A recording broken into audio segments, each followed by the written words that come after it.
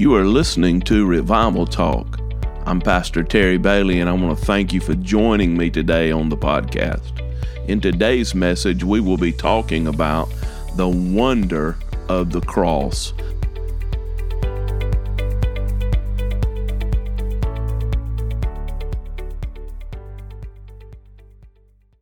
First Corinthians chapter 1, verse 18. The message of the cross is foolishness to those who are perishing, but to us who are being saved, it is the power of God. Isaac Watts is considered to be the father of English hymnody. One source I read said that there are 600 hymns attributed to him. He wrote songs that we still sing today. Joy to the World, a Christmas song. Oh God, our help in ages past, we're marching to Zion. He wrote the words, alas, and did my Savior bleed. We know it as At the Cross. Ralph Hudson added the chorus and the tune that we use now in later years because it was lost to us. Perhaps one of the best hymns and the most well-known hymns that he wrote is one that's titled, When I Survey the Wondrous Cross. Listen to the lyrics. When I survey the wondrous cross on which the Prince of Glory died, my richest gain I counted but loss, and pour contempt on all my pride. Forbid it, Lord, that I should boast, save in the death of Christ my God. All the vain things that charm me most, I sacrificed them to his blood. See from his head, his hands, his feet, sorrow and love flowed mingled down. Did e'er such love and sorrow meet, or thorns compose so rich a crown? Were the whole realm of nature mine, that were a present far too small. Love so amazing, so divine, demands my soul, my life, my all. Now, he was a very controversial figure in his day, because up until this time, they only sang certain psalms and certain scriptures in worship services, and he believed that you could take and you could make worship more, and you could make hymns more, and sing more about the things of God. So he fought a tremendous battle. And we're still fighting those battles over style and substance of music. But the 600 hymns he wrote, the one that is probably most recognized and most well known, is the one that talks about the wonder of the cross. The wonder of the cross. And that's what I want to speak to you about this morning, is the wonder of the cross. Galatians chapter 6, verse 14. But God forbid that I should boast except in the cross of our Lord Jesus Christ, by whom the world has been crucified to me, and I to the world. Andrew Murray says salvation comes through a cross and a crucified Christ. We're in awe of the cross today, because to those of us who are being saved, it is the power of God. And I believe that we must recover our wonder and our awe of God. The word wonder there is defined as a feeling of surprise mingled with admiration, caused by something beautiful, unexpected, unfamiliar, or inexplicable.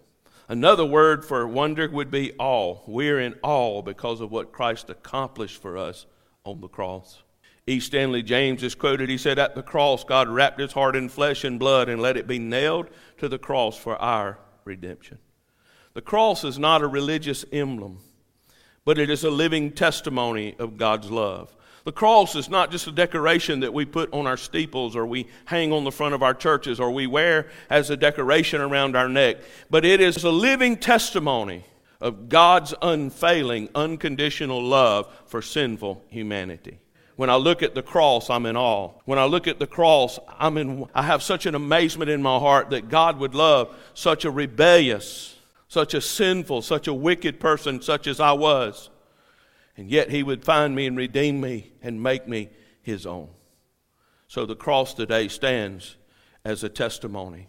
When God brought the children of Israel out of Egypt, he first sent 10 plagues or 10 wonders on the Egyptians.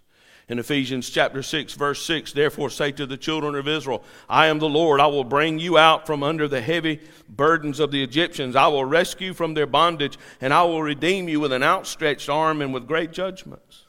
In Deuteronomy 26:8, so the Lord brought us out of Egypt with a mighty hand and with an outstretched arm and with great terror and with signs and wonders. The cross stands today as a sign and a wonder. It is a testimony of God's unconditional love. 1 John 4:9 and 10 says, "In this the love of God was manifested toward us, that God has sent his only begotten Son into the world that we might live through him. In this is love, not that we love God, but that he loved us and sent his Son to be the propitiation for our sins." Romans 5 verse 8 says, "But God demonstrates," think about that, God demonstrates his own love toward us in that while we were still sinners, Christ died for us. He don't just say, "I love you." He doesn't just preach, "I love you." He doesn't just say in this book, "I love," but God demonstrates his love to us. How does he do that? I believe it begins at the cross. The cross is a demonstration. It is a sign. It is a wonder. And we're in awe today of the cross because it was on the cross that our redemption was paid for. So this morning, let me share 3 things with you about the wondrous cross of Calvary. Number 1, let's talk about the warfare of the cross. As I was preparing this message this week and struggling over how to put it together and how to find the flow of it, you have to find a flow. A message has to kind of find a flow. And so sometimes you just have to pray and say, "Lord, how do I put this together?" And as I was thinking on this term, the thought came to me, the warfare of the cross. And I don't know that we think about the cross in terms of warfare. We don't think about the warfare, the spiritual warfare that Christ endured just to go to the cross. There was spiritual warfare that surrounded the cross. As we examine the events of the cross, we see the cruelty and the treachery of men. A corrupt king, a Roman leader, Pilate, Herod, and a religious system worked to preserve their power and their political influence. And if it meant destroying this man, if it meant killing this man, if it meant crucifying this man, we'll do anything in our power to keep our political power and our influence. Boy, it sounds like today, don't it? When we study the events of Passion Week, and today's the beginning of Passion Week, Holy Week, it's the holiest time on the Christian calendar. We see the spiritual battle that was taking place. And Matthew 21 begins what we know today as Palm Sunday. Let's pick it up, the story in chapter 21, verse 7. They brought the donkey and the colt, laid their clothes on them, and set him on them. And a very great multitude spread their clothes on the road. Others cut down branches from the trees and spread them on the road. Then the multitudes who went before them and those who followed crying out, saying, "Hosanna to the Son of David. Blessed is he who comes in the name of the Lord. Hosanna in the highest." I want you to know that that was a wonderful day of worship. Jesus comes into a city, and the crowd spread the way. They take palm branches and lay it in the way. They lay their clothes out, and they receive him as if he's a conquering king. But I want you to note, he didn't come that day riding a stallion or a steed. He didn't come with a company of soldiers, but he came on a lowly donkey. He came as a servant. He came as the Lamb. John identified, he said, "Behold the Lamb of God who takes away the sins of the world." He came to die. He came to go to the cross. He came to take my place and your place. He came to die our death. He came to die for our sins. He came to shed his blood, that where the blood dropped onto the planet, and because this earth became an altar of the universe, he came to die so you and I could be restored to the Father. He came so we could have access. He came so that we could be called the children of God. So he came that day to great praise and great worship. And listen to what it says. "And when he come into Jerusalem, all the city was moved, saying, 'Who is this?'" I want you to note those words. All the city was moved. Who is this? In verse 11, they said, "This is Jesus, the prophet from Nazareth of Galilee." Now, anytime a city is moved, and by the way, when Jesus comes into the city's going to be moved, or we experience a powerful visitation from the Lord, you better know that we're going to experience spiritual opposition. Now, Jesus doesn't stop for a press conference. He doesn't call up CNN. He wouldn't. He doesn't call up MSNBC or Newsmax or whoever. He doesn't stop for a press conference. You know where he goes first? He goes right to the temple. He goes right to the house of God. If you read the New Testament, you find out that judgment begins at the house of God. Whatever God's going to do in America, he's going to do it first in the church. If it's judgment, if it's revival, if it's visitation, outpouring, or awakening, he's going to begin it in the church. He's not going to start it in the Congress. He's not going to start it at the State House. He's not going to start it up here at the Greenwood County Courthouse, but he's going to start with his people. And the first place that Jesus goes is he goes into the temple. And I want you to notice what he does. He goes into the temple, and it's not a sweet, kind visit.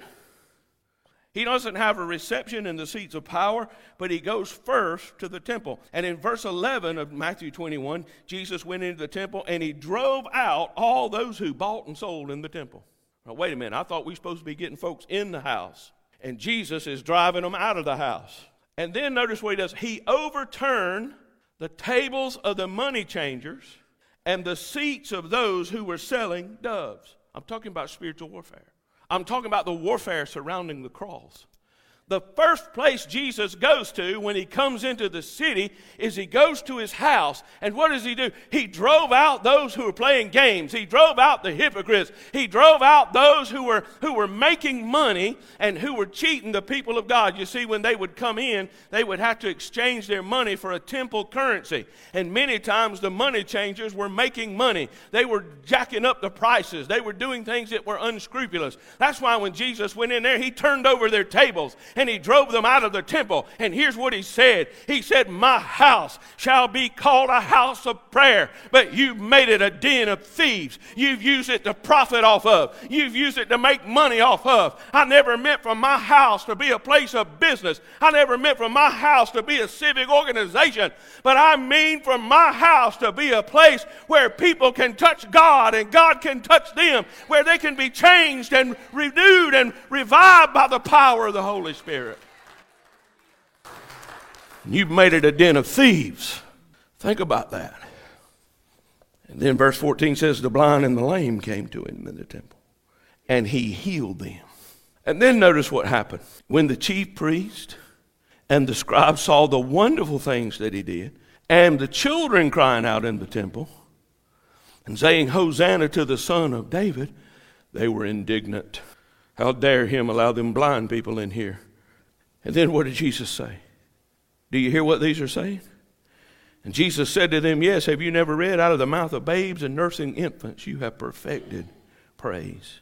And then he left them and went out of the city to Bethany, and he lodged there. And in Matthew 23, he weeps over the city. Look at verse 37. O Jerusalem, Jerusalem, the one who kills the prophets and stones those who are sent to her. How often I wanted to gather your children together as a hen gathers her chicks under her wings, but you were not willing. See, your house is left to you desolate. For I say to you, you shall see me no more till you say, blessed is he who comes in the name of the Lord. So we go through this week and we find him at Gethsemane. He's in the garden. One of the most beautiful places you can visit in Israel is the Garden of Gethsemane. There are beautiful olive trees that are there to this day. And those trees have grown from the roots of the trees and what was there when Jesus was there. As a matter of fact, they have great love and great respect for those trees, and oftentimes they will do whatever they need to do to save those trees. They even transplant them if they have to keep those trees in Israel. And I went there. I went to that place, and next to the garden is a church that's been built. It's called the Church of All Nations. And it's a gorgeous, beautiful place where you go and you pray for the nations. But Jesus is praying, and the prayer is so intense, the Bible said, that his sweat become as great drops of blood. He's bleeding in the garden. This is before his trial. This is before his arrest. This is before his time before Herod and his time before Pilate. And his disciples are asleep. When he prayed, his sweat became as great drops of blood. You see, the cross was violent. Crucifixion was started by the Persians, picked up by the Carthaginians, and then by the Romans. And the Romans were masters at crucifixion. They perfected it to get every ounce of suffering before death out of it. It was a cruel and inhumane form of punishment. And our Savior, he suffered in our place. The suffering was unimaginable. I don't have words to describe the cruelty and the violence of that day. Luke describes his condition as he prayed in the garden. In Luke 22, verse 44, he says, and being in agony, he prayed more earnestly. Then his sweat became like great drops of blood falling down to the ground. I want you to think about this. The holy, harmless, sinless Son of God was arrested and led away as a criminal. He was beaten, rejected by his own, and falsely accused.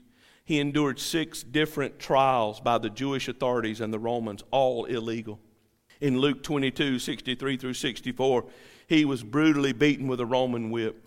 Dr. Frank Tunstall writes, Roman flogging was one of the cruelest punishments of the ancient world. The sentence was tantamount to being beaten to death, minus a blow or two. Most people would pay any price to avoid it, and Jesus knew he would not escape that as well. We learn in Isaiah 50, verse 6, his beard would be plucked out. He was stripped of his clothes. He carried the cross to the place of execution. He was crucified outside the city gates. He was nailed to a tree. From 9 in the morning to 3 in the afternoon, he suffered at the hands of his own creation. Listen to the taunts and the mockings from the bystanders as recorded in Matthew chapter 27, verses 39 through 43. And those who passed by blaspheming, wagging their heads and saying, you who destroy the temple and build it in 3 days, save yourself. If you're the Son of God, come down from the cross. Likewise, the chief priest, also mocking with the scribes and elders, said, he saved others himself, he cannot save. If he's the King of Israel, let him now come down from the cross, and we will believe him. He trusted in God, let him deliver him now, if he will have him, for he said, I am the Son of God. I'm talking about the warfare surrounding the cross. In Psalms 22, we get a prophetic picture of the cross. Listen to the words of Christ describing his suffering as written prophetically by David in verses 14 and 15. I'm poured out like water. All my bones are out of joint. My heart is like wax. It is melted within me. My strength is dried up like a potsherd, and my tongue clings to my jaws. You have brought me to the dust of death. In Hebrews chapter 4, listen to what it says, verse 1 and 2. I just want to read them together, but verse 2 is where I'm going. Therefore we also, since we're surrounded by so great a cloud of witnesses, let us lay aside every weight and the sin which so easily ensnares us, and let us run with endurance the race that is set before us, looking unto Jesus, the author and the finisher of our faith, who for the joy that was set before him endured the cross. He wasn't magically exempted from the pain of the cross. He wasn't magically exempted from the suffering of the cross. He endured the cross. Listen to what it says, despising the shame, and is set down at the right hand of the throne of God. I want you to think about the warfare of the cross, because it was at the cross that Jesus cried out, my God, why have you forsaken me?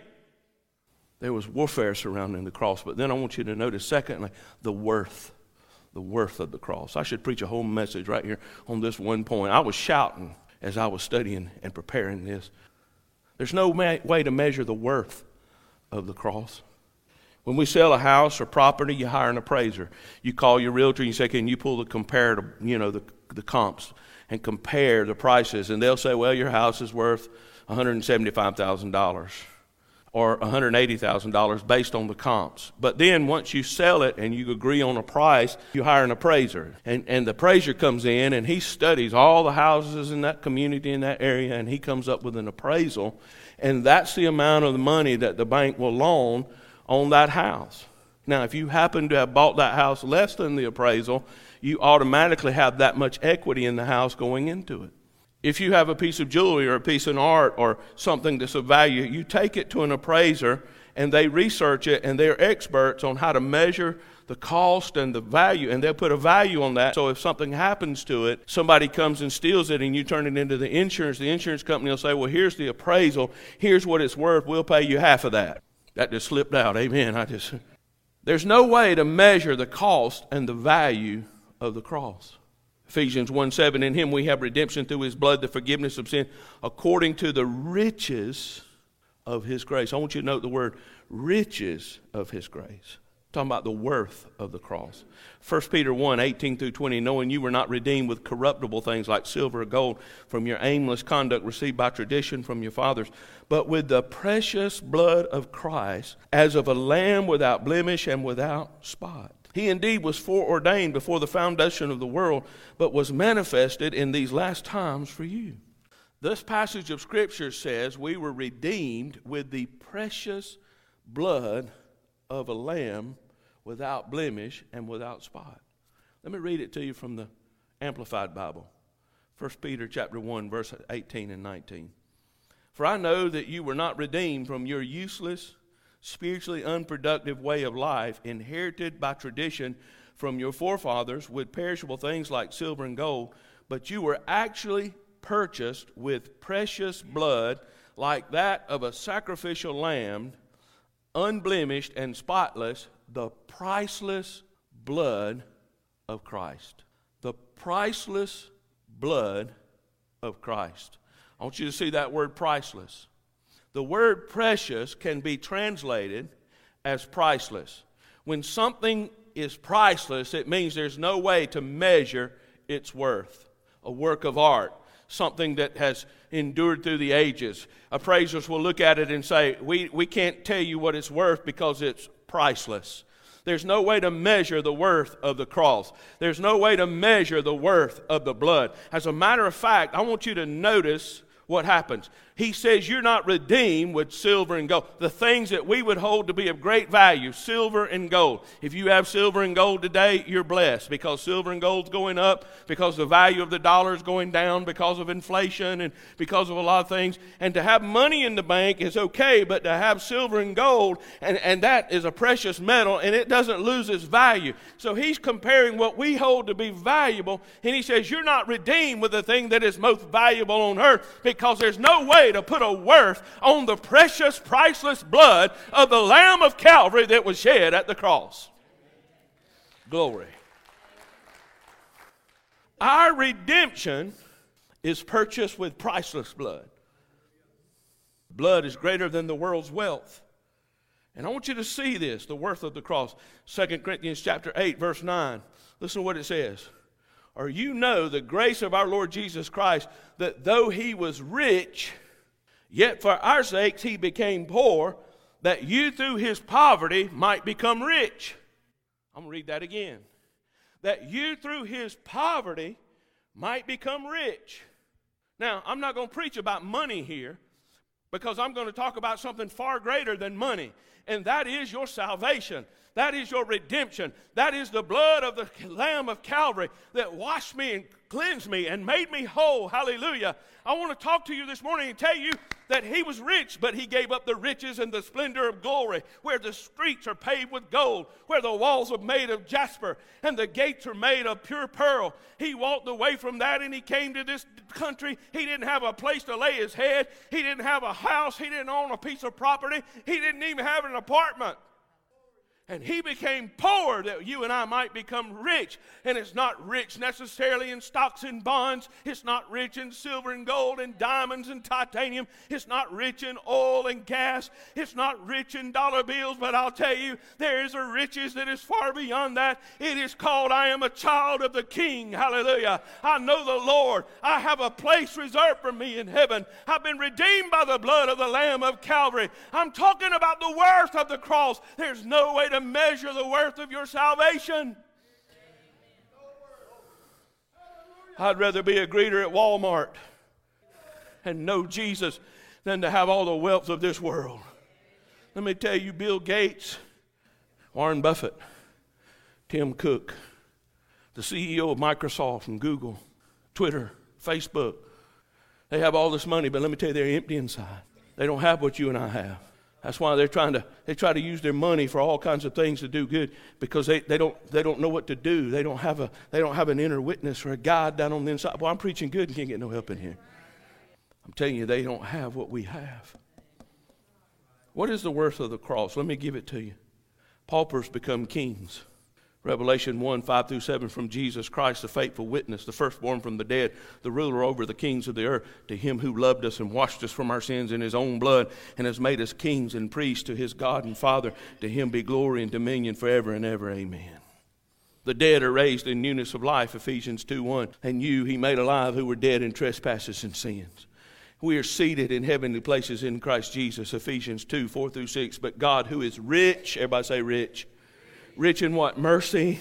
Because of his great love which he loved us, even when we were dead in trespasses, made us alive together with Christ. By grace you have been saved, and raised us up together and made us to sit together in the heavenly places in Christ Jesus. We become a new creation in Christ. 2 Corinthians 5:17 says, but therefore if anyone is in Christ, he is a new creation. Old things have passed away. Behold, all things have become new. We were not a people, but now we're a people of God. 1 Peter 2:9, but you're a chosen generation, a royal priesthood, a holy nation, his own special people, that you may proclaim the praises of him who called you out of darkness into his marvelous light. There was warfare at the cross. We can't determine the worth or the value of the cross. But then I want you to notice last, the worship of the cross. Now, we don't worship the cross. Here's the difference. We don't worship at a religious relic. We don't worship the cross, but we worship at the cross. There's the difference. Revelation 5, verse 1 through 5. John has a scene in heaven. Listen to what he said. I saw in the right hand of him who sat on the throne a scroll written inside and on the back, sealed with 7 seals. This is the title deed of creation. And the Father is holding this title deed to creation. 7's the number of completion, and you see 7's throughout the book of Revelation. And then I saw a strong angel proclaiming with a loud voice, who is worthy to open the scroll and to loose its seals? And no one in heaven or on earth or under the earth was able to open the scroll or to look at it. And verse 4 says, I wept much. John is weeping because no one was found worthy to open and read the scroll or to look at it. But one of the elders said to me, do not weep. Behold, the Lion of the tribe of Judah, the root of David, has prevailed to open the scroll and to loose its 7 seals. Notice what it says. John said, behold, the Lamb of God. But here in heaven they said, behold, the Lion of the tribe of Judah. Glory. And in verses 8 through 12, we have a glimpse of the worship in heaven. Now when he had taken the scroll, the 4 living creatures and the 24 elders fell down before the Lamb, each having a harp and a golden bowls full of incense, which are the prayers of the saints. And they sang a new song, saying, you are worthy to take the scroll, to open its seals, for you were slain. You have redeemed us to God by your blood out of every tribe and tongue and people and nation, and you've made us kings and priests to our God, and we shall reign on the earth. Then I looked, and I heard the voice of many angels around the throne, the living creatures and the elders, and the number of them was 10,000. Times 10,000s and thousands of thousands, saying with a loud voice, worthy is the Lamb who was slain to receive power and riches and glory and strength and honor and glory and blessing. I want to tell you, there's worship that takes place at the cross. When I experience injustice, and if you live long enough, you will experience injustice. When things overwhelm me, and being a Christian does not shield you from things that sometimes will happen that overwhelm you, and you feel overwhelmed and you feel like the breath's been knocked out of you and you don't know what to do. You believed and you prayed, but yet what you believed for and what you prayed for didn't happen the way that you thought it should happen or that you thought it would happen. You have disappointments in this life. You have sorrows in this life. You have struggles in this life. What do I do? Do I complain to God? Do I murmur and complain? Do I go off and blame God? No. I'll tell you what you do. You get at the foot of the cross and you worship. You take your misunderstandings, you take your questions, you take your struggles, you take everything that's come against you, and you take it to the cross, and you get at the foot of the cross, and you worship. The cross has become a place of worship. May of 1994, Beth and I lost our first child. You've heard me tell this story. You've heard the testimony of it.